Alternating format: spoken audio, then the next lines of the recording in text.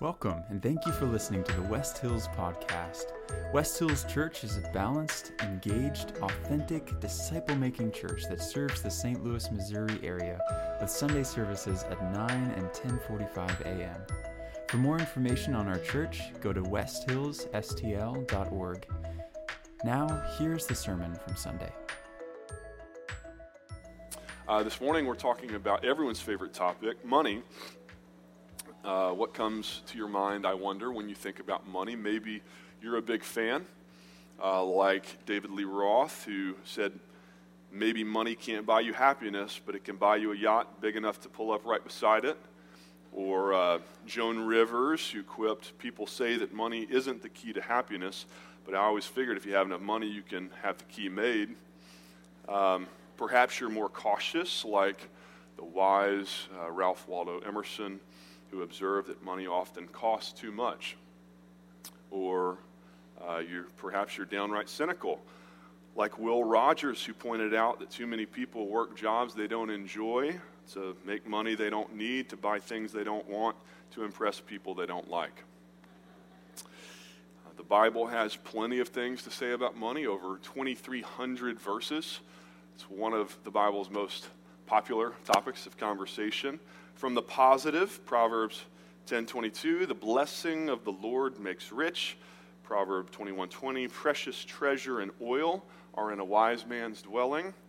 But typically, Scripture is more cautionary than that. Jesus warned us, you cannot serve both God and money. The Apostle Paul warned, the love of money is a root of all kinds of evils. And Proverbs 11:28 warns that whoever trusts in his money will fall. This morning in Ecclesiastes chapters 5 and 6, King Solomon is going to join the chorus of cautionary voices ringing the alarm, pointing out 6 problems with money, or to be more precise, 6 problems with looking to money to find your fulfillment in life, your purpose, your worth. Remember, this is Solomon's driving question all throughout our study of Ecclesiastes thus far is this: why are we here? What's the point? He's searching for meaning, and so far he has been searching purposely in all the proverbial wrong places: work, pleasure, social progress, social justice, power, popularity, politics, empty religious ritualism.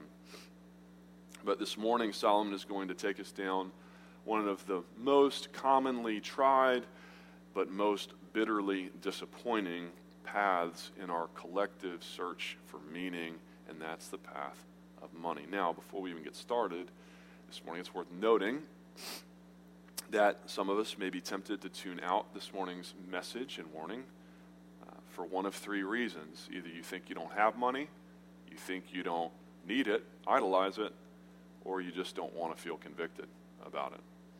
Some of us view ourselves as not particularly wealthy, don't have money. According to the Washington Post and Forbes, however, even the average American today ranks in the top 10% of wealth across the globe.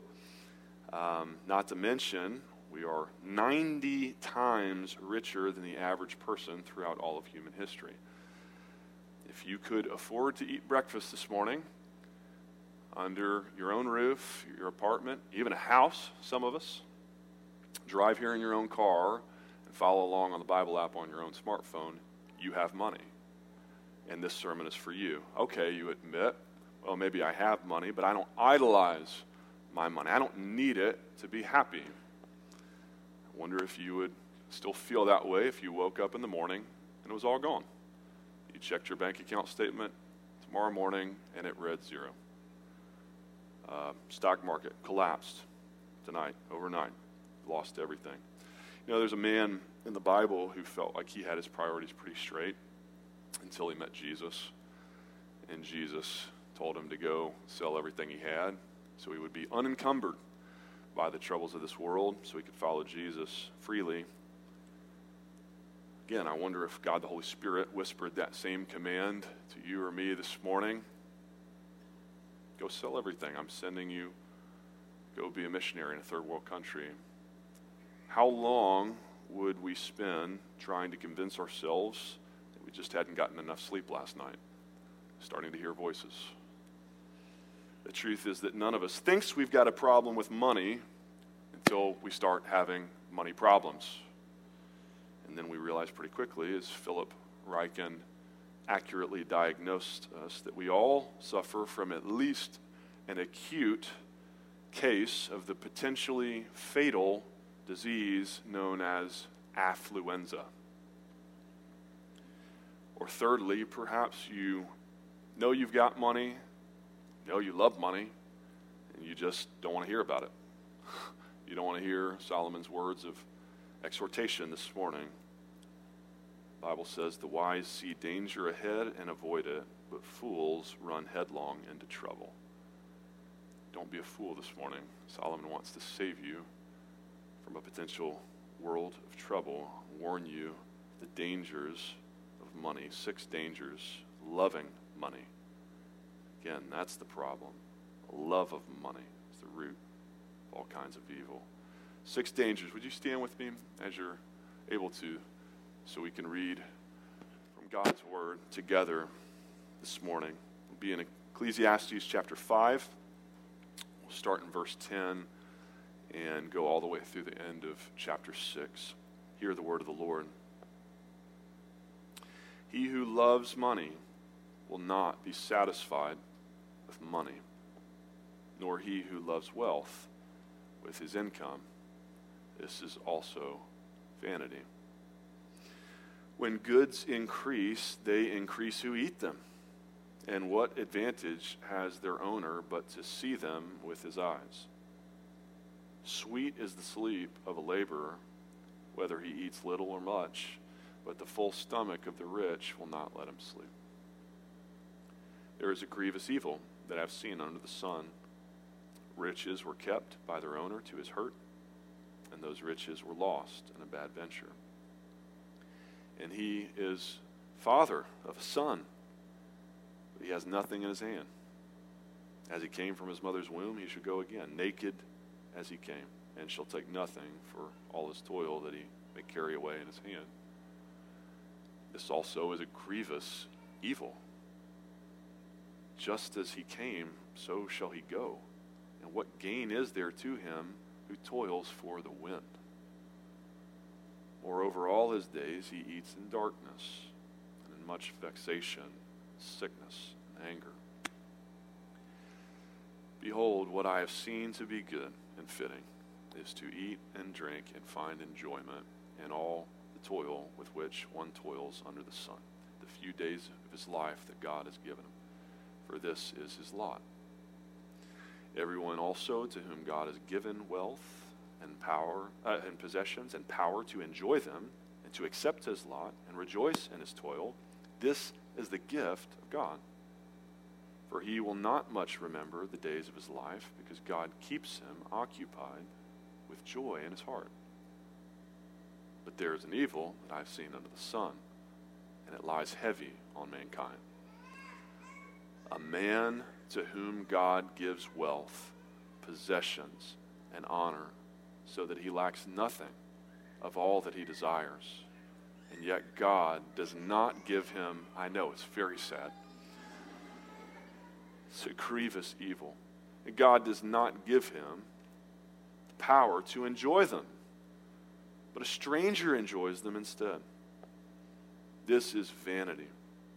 It is a grievous evil. If a man fathers 100 children and lives many years, so that the days of his life are many, but his soul is not satisfied with life's good things, and he also has no burial, I say that a stillborn child is better off than he. For it comes in vanity and goes in darkness, and in darkness its name is covered. Moreover, it has not seen the sun or known anything, and yet it finds rest rather than he. Even though he should live 1,000 years twice over, yet enjoy no good, do not all go to the one place? All the toil of man is for his mouth, and yet his appetite is not satisfied. For what advantage has the wise man over the fool? And what does the poor man have who knows how to conduct himself before the living? Better is the sight of the eyes than the wandering of the appetite. This also is a vanity and a striving after wind. Whatever has come to be has already been named, and it is known what man is, and that he is not able to dispute with one stronger than he. The more words, the more vanity. And what is the advantage to a man? For who knows what is good for man while he lives a few days of his vain life, which he passes like a shadow? For who can tell a man what will be after him under the sun?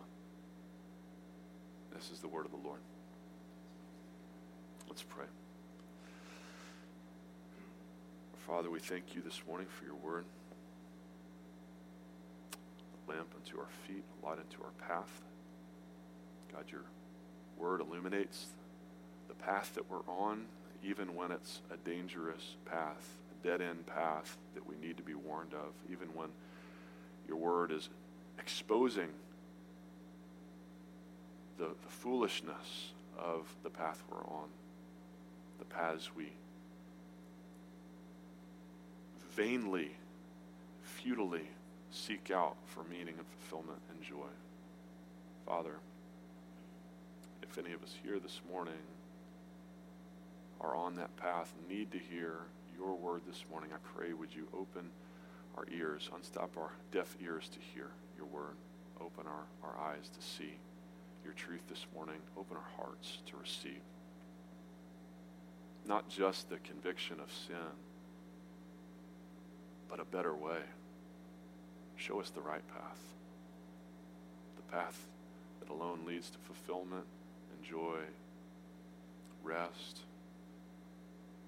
and pleasures forevermore. Show us Jesus this morning, even in this dark, difficult passage. Would you show us Jesus, we pray, in his name. Amen. You may be seated. Problem number one with money is it can't fix your relationships. Solomon begins in verse 10 with a summary statement, a thesis statement, his abstract for this entire section. He says, he who loves money will not be satisfied with money. It's vanity, it's hevel. And we're going to pick up this idea again of the insatiability of chasing money later in point number 5. But here, it's interesting that Solomon begins immediately in verse 11 by shifting to talk about money's effect on our relationships. Perhaps that's because he still has relationships on his mind after last week, last chapter, chapter 4. You may recall it's the one pursuit that Solomon actually gave a positive review of in the last 5 chapters. He said 2 are better than 1, relationships. But now he qualifies that here by saying maybe 2 aren't better than 1 once money gets involved. Surveys consistently reveal that money is the leading stressor in marriage, it's the leading cause of marital conflict. Solomon is noting here its divisive power is far more reaching than that. Verse 11, when goods increase, they increase who eat them. He observes, isn't it funny? Money has a funny way of attracting all sorts of people to you. Win the lottery, you'll discover all sorts of fourth cousins thrice removed that you never knew you had, definitely never knew you wanted. Come out of the woodworks. But Solomon says it's not a relationship they're after. It's not you. It's your money. It's what you have that they want. I don't know about you. I feel sorry for someone like Jeff Bezos. $144 billion. Now he's divorced. And every single woman he dates for the rest of his life, he will always have to wonder, question, doubt. Does she really love me? Or is it the money? And according to Solomon, that doubt will drive a wedge in a wealthy person's relationships over time. Verse 11, what advantage has the owner of all this stuff, but to see them, see all these so-called friends and family with his eyes. I see a whole lot of people trying to get close to me. I can't get close to them because I don't trust them. So he continues in verse 12, sweet is the sleep of a laborer, but the full stomach of the rich will not let him sleep. There's three ways you can interpret that. It's biologically true. Full stomach can cause sleeplessness, indigestion, throw off your circadian rhythm. It's emotionally true that wealth causes sleeplessness. Rich people have more to worry about, more to lose, more to keep them awake at night, fretting over. But given the context of relationships of verse 11, I think it's possible Solomon's main point here, verse 12, is that it's also socially true. A full stomach keeps the rich person awake with guilt. You know, how do you sleep at night when you lay down and you pray, give us this day our daily bread, knowing full well your belly is full of 3 days' worth already. Just gorge yourself. Meanwhile, the neighbor next door is hungry. When you are in physical discomfort because you're such a pig, you just stuffed your face so much, while as many as 9 million children, 1 in 8 kids in America, might go hungry tonight. What do we do about this? Well, we try and tire ourselves out enough to get some sleep. Derek Kidner laughs.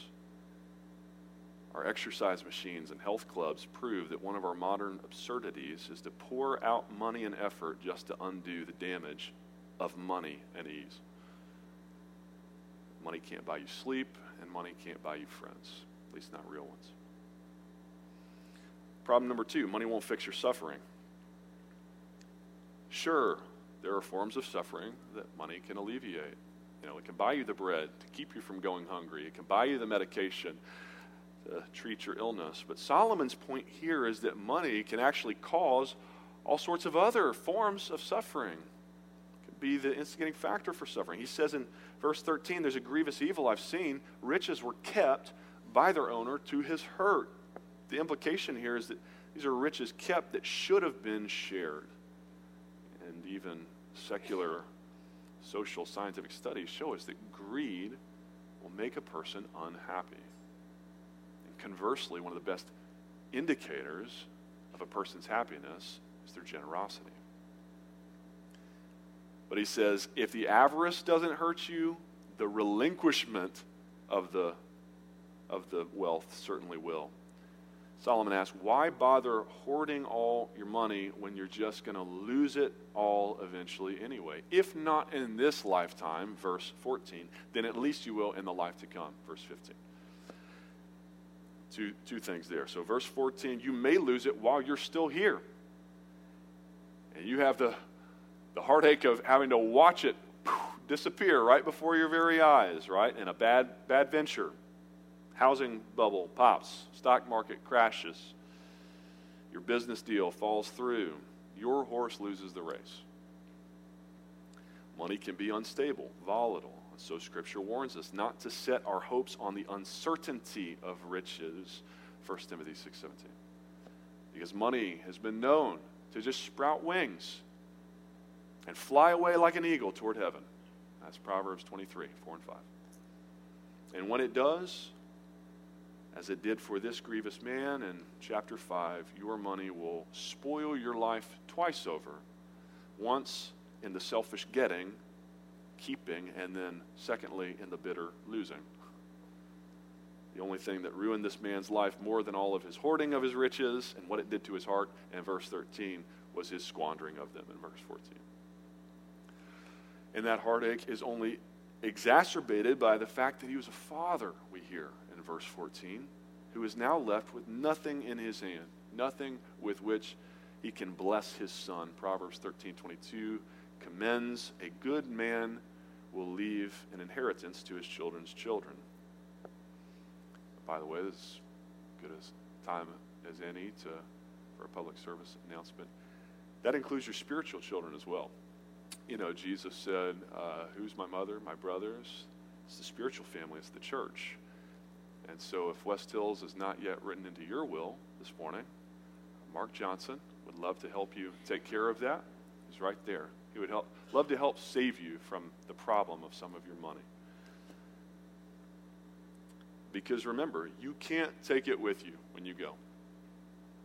Verse 15, as you came from your mother's womb, so shall you go again. Naked as you came, and shall take nothing that you may carry away in your hand. You know, the ancient Egyptians wanted to ensure that their pharaohs had plenty, had all the resources and riches that they would need to enjoy the afterlife. And so they used to bury them in ornate garments with, their finest jewelry, expensive oils, perfumes, and vintage wines. Do you know how we know all this? Because they didn't take it with them. Because we dug up a pile of bones with a bunch of stuff around it. Hearses don't pull U-Hauls. And the rich fool knows this, and that's why he's left miserable in verse 17 when he's banked it all on his money. All his days he eats in darkness, in much vexation, frustration, anger, and sickness. As Derek Kidner puts it, if anything is worse than the addiction that money brings, it is the emptiness that it leaves.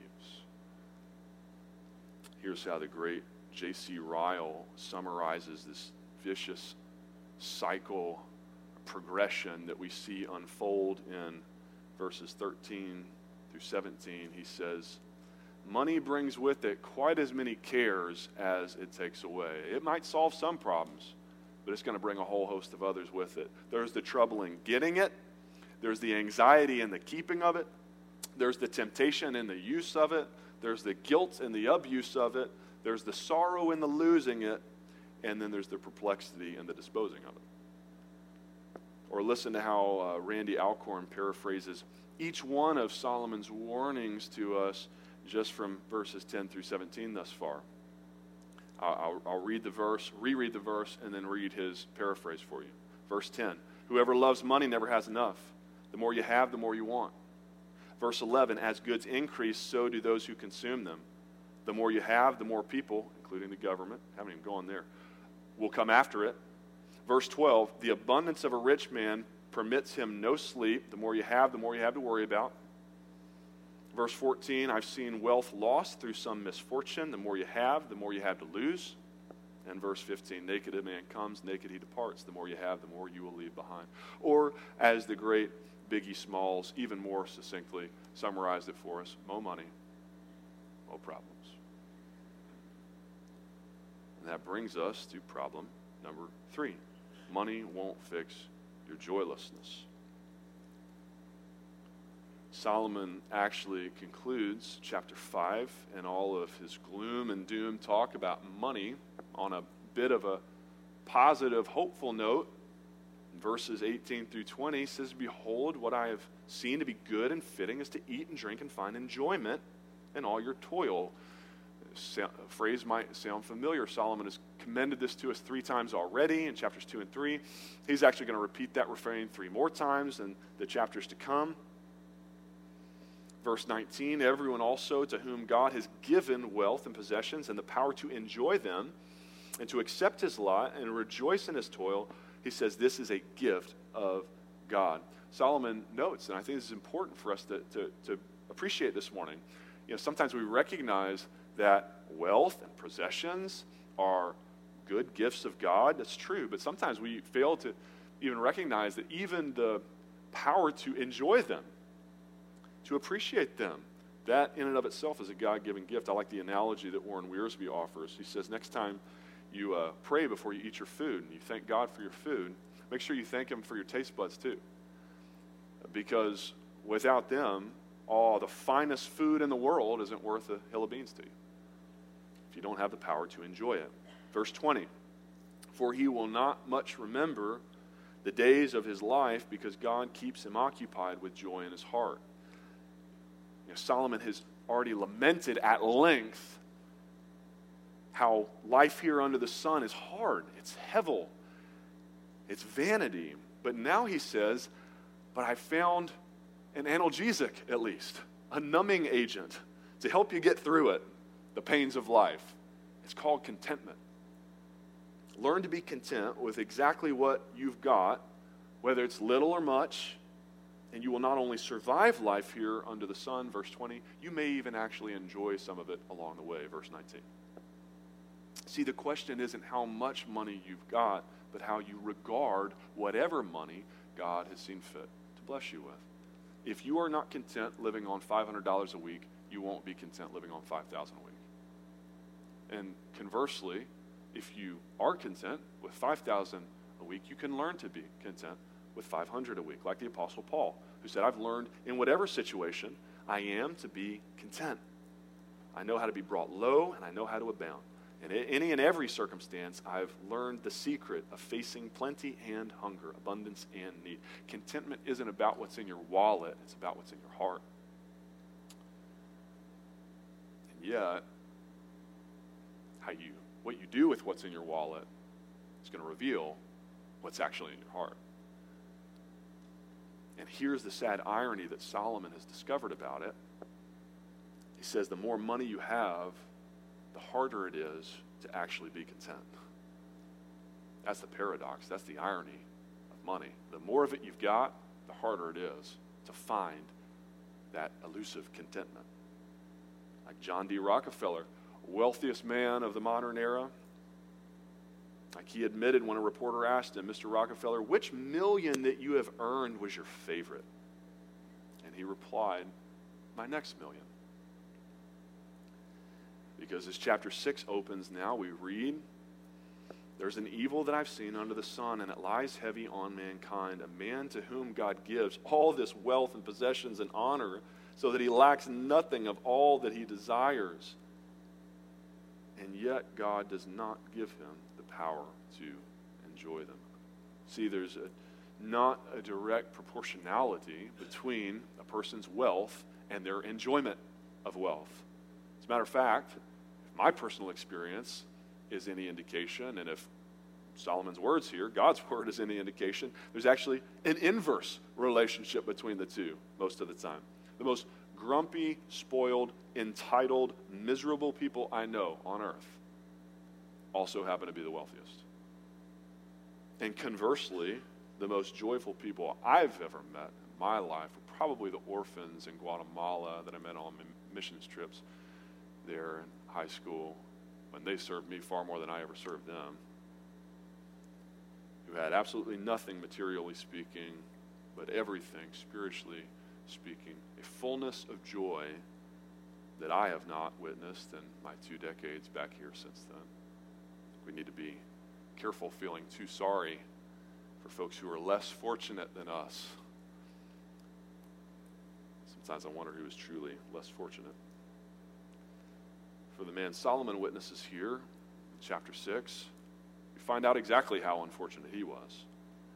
And it was death, ultimately, that robbed him of his opportunity to enjoy his riches. Verse 2, so a stranger enjoys them instead. It's vanity.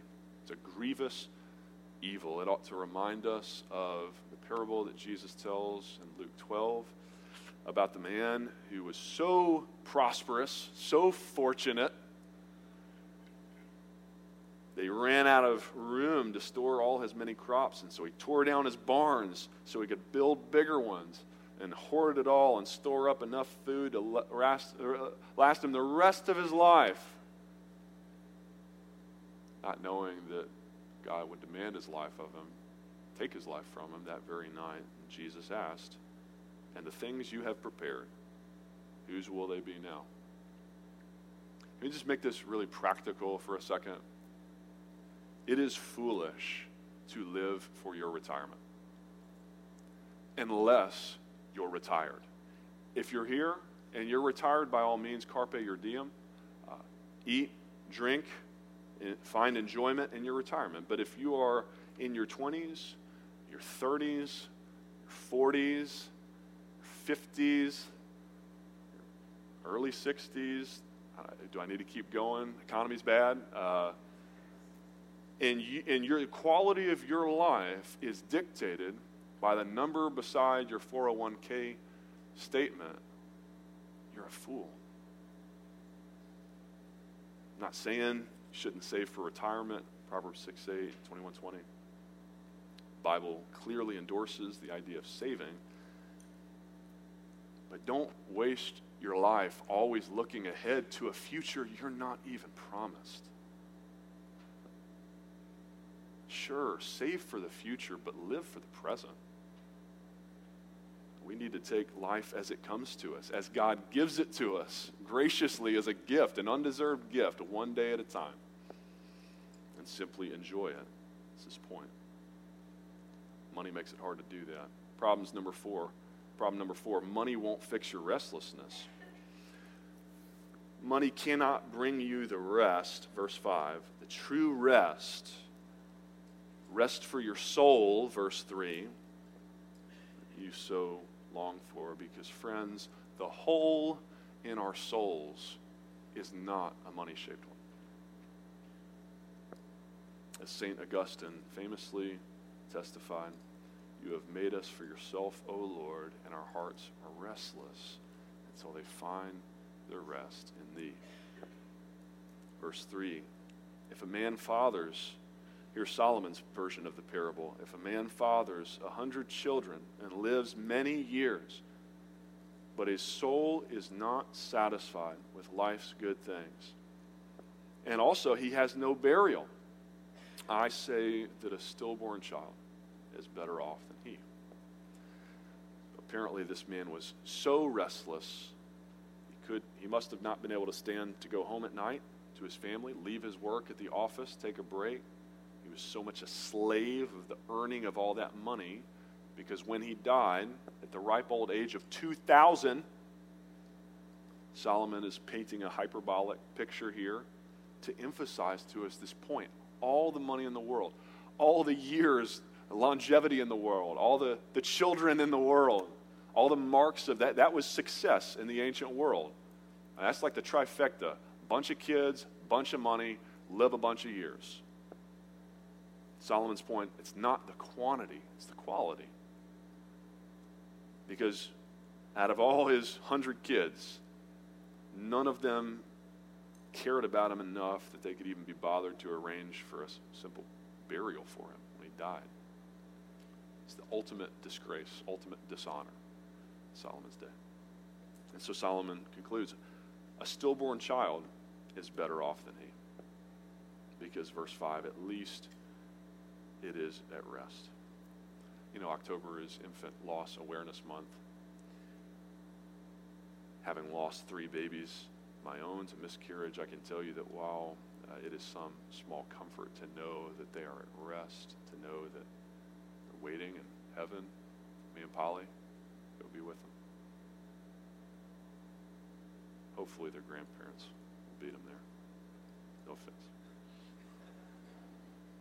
Say hey to them when you get there. It is still a grievous evil, to use Solomon's words here, a grievous evil, when a parent loses a child. You can't help but ask God, why did you let this child even be conceived if it wasn't even to be born, to live? And in a similar way, Solomon uses that as an analogy here to ask God, why would you even permit this man to have all this wealth, to have this nice big family, to live 2,000 years? The man couldn't even enjoy any of it. And here's the answer, friends. The reason God does it is to try and point us back to Him, to God. Here's how Danny Akin explains it. He says, perhaps one way God saves those who are rich is by the meaninglessness of the riches that cannot be enjoyed. When you get to the top and you get everything you ever wanted, but you still feel empty inside, then you know that there must be something better and more satisfying out there. God wants to expose our need of Him and show us that riches cannot be ultimate, because nothing but God can ultimately satisfy us. Our hearts are restless until they find their rest in Him. Is that your heart this morning? Is it restless? Where is your heart? Where is your joy? Where is your contentment? Where is your satisfaction? This is problem number 5. Can't get no satisfaction.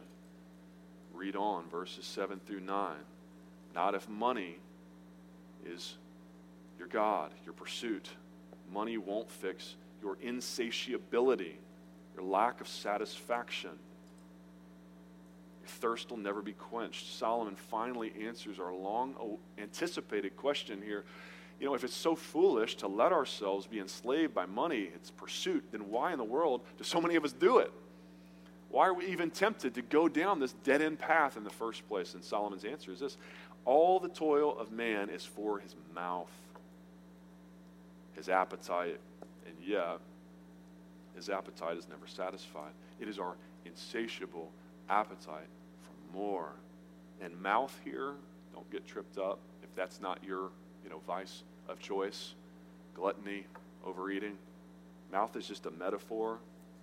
The Hebrew verb for eat here is often used in Ecclesiastes, as it was in verse 2 above, in the broader sense of enjoy, to just enjoy, to consume for the purpose of enjoyment. That can be consuming anything. College football, Cardinals baseball. Too soon? It's hevel to trust in the Cardinals. Don't put your hope in them. Money, jewelry, clothes, cars, TV, social media, video games, porn, sex. Maybe it is food for you. Some gluttons here. Or alcohol, or caffeine, or nicotine, or laughter, comedy, self-pity, or praise, or worry. It's crazy the things that we try and stuff down in our heart, fill our hearts with. Why? Because our hearts are desperately sick, Jeremiah 17:9 tells us. Who can understand it? The things we do to our hearts. What is your insatiable craving? What is that thing that your heart can never seem to get enough of? If we went around the room, past the microphone, our things may be different, but Solomon's point is we've all got one. Verse 8, the wise man has no advantage over the fool when it comes to our idols. You may look down your wealthy nose at the indigent meth addict,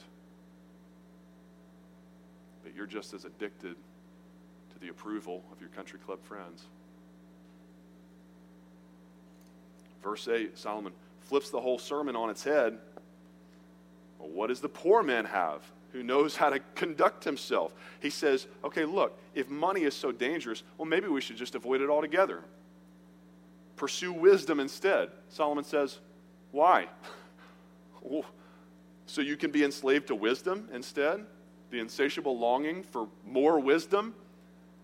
It's the same problem. There's no escaping it. We're all a slave to something.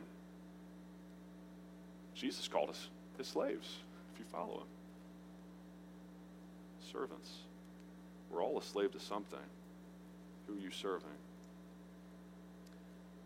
So Solomon warns in verse 9, better is the sight of the eyes than the wandering of the appetite. He says better to see a thing rightly. Perhaps that includes noticing, appreciating its attractiveness, the qualities about that thing that God gave it that are good, that make it so tempting for you to want to chase after it as your ultimate thing. But then you also need to see that even if you were to chase it and catch it and get it, you need to see its utter inability to ultimately satisfy you. Otherwise, you're going to blindly follow your wandering appetite all your life. Better to see, that 2023 Corvette zoom on past you and appreciate it. Man, that is a beautiful car. That would make me happy for a couple months. And then I'd, get over it, and I'd be stuck with the payments. And the constant stress every time I parked it in the parking lot that it's going to get dinged, scratched. Not worth it. I'm not going to let my wandering appetite go there. Better to see your friends' pictures of their dream vacation and appreciate how amazing that must have been for them without envying them, maxing out your credit card to go chase after this fleeting pleasure, See, that's why money is so dangerous, because money can actually buy you all those things that your heart is blindly chasing after, wandering after, that you think are going to make you happy, but inevitably leave you wanting more, needing a faster car, needing a more luxurious vacation. Because lastly, problem number 6, even if you got it all the money to buy all the stuff, even if you got it all, money won't fix your mortality. Solomon always has a way of bringing it back to death in the end, doesn't he? I was taught that a preacher is supposed to always bring it back to Jesus at the end of the sermon. I guess when you live 1,000 years before, the one who alone can fulfill the deepest longings of our heart, the best you can do is bring it back to death, nihilism, hopelessness. But remember, that's the beauty and the agony of this wonderful, terrifying book we call Ecclesiastes. Solomon is taking us on a journey week by week down every single dead-end path that he ever tried in his vain life to find meaning and joy and fulfillment. And he's determined, by God, I will take them far enough down this path until they can see the cliff I'm about to lead them off of if they don't turn back. Abort, find a different path. Money is not the answer. And so, here's his conclusion, verse 10. Whatever has come to be has already been named. He says, you think money is power? Man, money is going to open all kinds of doors for me. If I get enough of it, I'll be master of my own fate, my own destiny. Solomon says, you fool, you don't even realize everything that happens to you in your life was already sovereignly ordained before the foundation of the world. You don't open any doors. God opens every door, any door that gets open. It's all been predestined according to the purpose of him who works all things according to the counsel of his will. Ephesians 1:11. Solomon continues, and it is known what man is. You know what he is? You know what we are? In a word, temporary. You and I are very temporary. Mortal. Or extremely mortal. 100% mortality rate in this room. Unless Jesus comes back pretty soon for some of y'all. We are here today and gone tomorrow. And what's worse, verse 10, he is not able to dispute with one stronger than he. Solomon says there's not a thing you can do about it. All the money in the world cannot buy you one more day on this earth. It can't buy you permanence, not immortality, the immortality that you seek after. He says God, that's who he's talking about, the one you're disputing with, God, the one stronger than you, the one who fixed the number of your days before you were even born, Job 14:5. He's not some used car salesman who you can haggle with. Your money is no good with him. It's the wrong kind of currency. That's material, physical currency. If you are looking to add days to your life, there is a currency. Oh, we're almost there. So verse 11, the more words you use trying to haggle with him, the more hevel you're spewing. And what is the advantage to man? What good is it? What good is all your arguing? What good is all your money in a conversation with God about how many days he's going to let you live? It's no good. It's no advantage. No eternal advantage to you. And so Solomon concludes in verse 12. Who knows? Who knows? Who really knows what is good for man while he lives? You know, it's interesting. Remember, he concluded chapter 5. Here's what I found is good. How does he conclude chapter 6? Who knows? Who knows what is good, really, for a man while he lives the few days of his vain life? He says, I know I tried to end hopefully. I had to take you a little farther down the path. And he says, now that I, Solomon, and I'm at the end of my own life, my own path, and now that I'm actually the one peering out over that eternal cliff, death, Solomon says, I'm not so sure anymore. Who knows what's good? Who can say, was it good? Was it good to live it up for 70, 80, 90 years? If you're just going to die in the end anyway, what's the point? In the grand scheme of eternity, our few days in this vain life just pass like a mere shadow, he says. That's all we are. We are Hevel. In a word, what is man? We're Hevel. Smoke, vapor. And worst of all, we don't even know what's going to come next. That's where he ends. None of us can see all the way to the bottom of the cliff to know what comes next. For who can tell man what will be after him? No one. Not in Solomon's day. If you want a good word picture to summarize his whole point here, he says, putting your hope in money is like standing at the edge of that infinite cliff and throwing bills, paper, money off the edge, hoping that it's going to soften your fall at the bottom. And that's where Solomon leaves us. Again, because he preached 1,000 years before the solution to all 6 of these problems would arrive. His name's Jesus. Are you looking for someone this morning who can fix your relationships?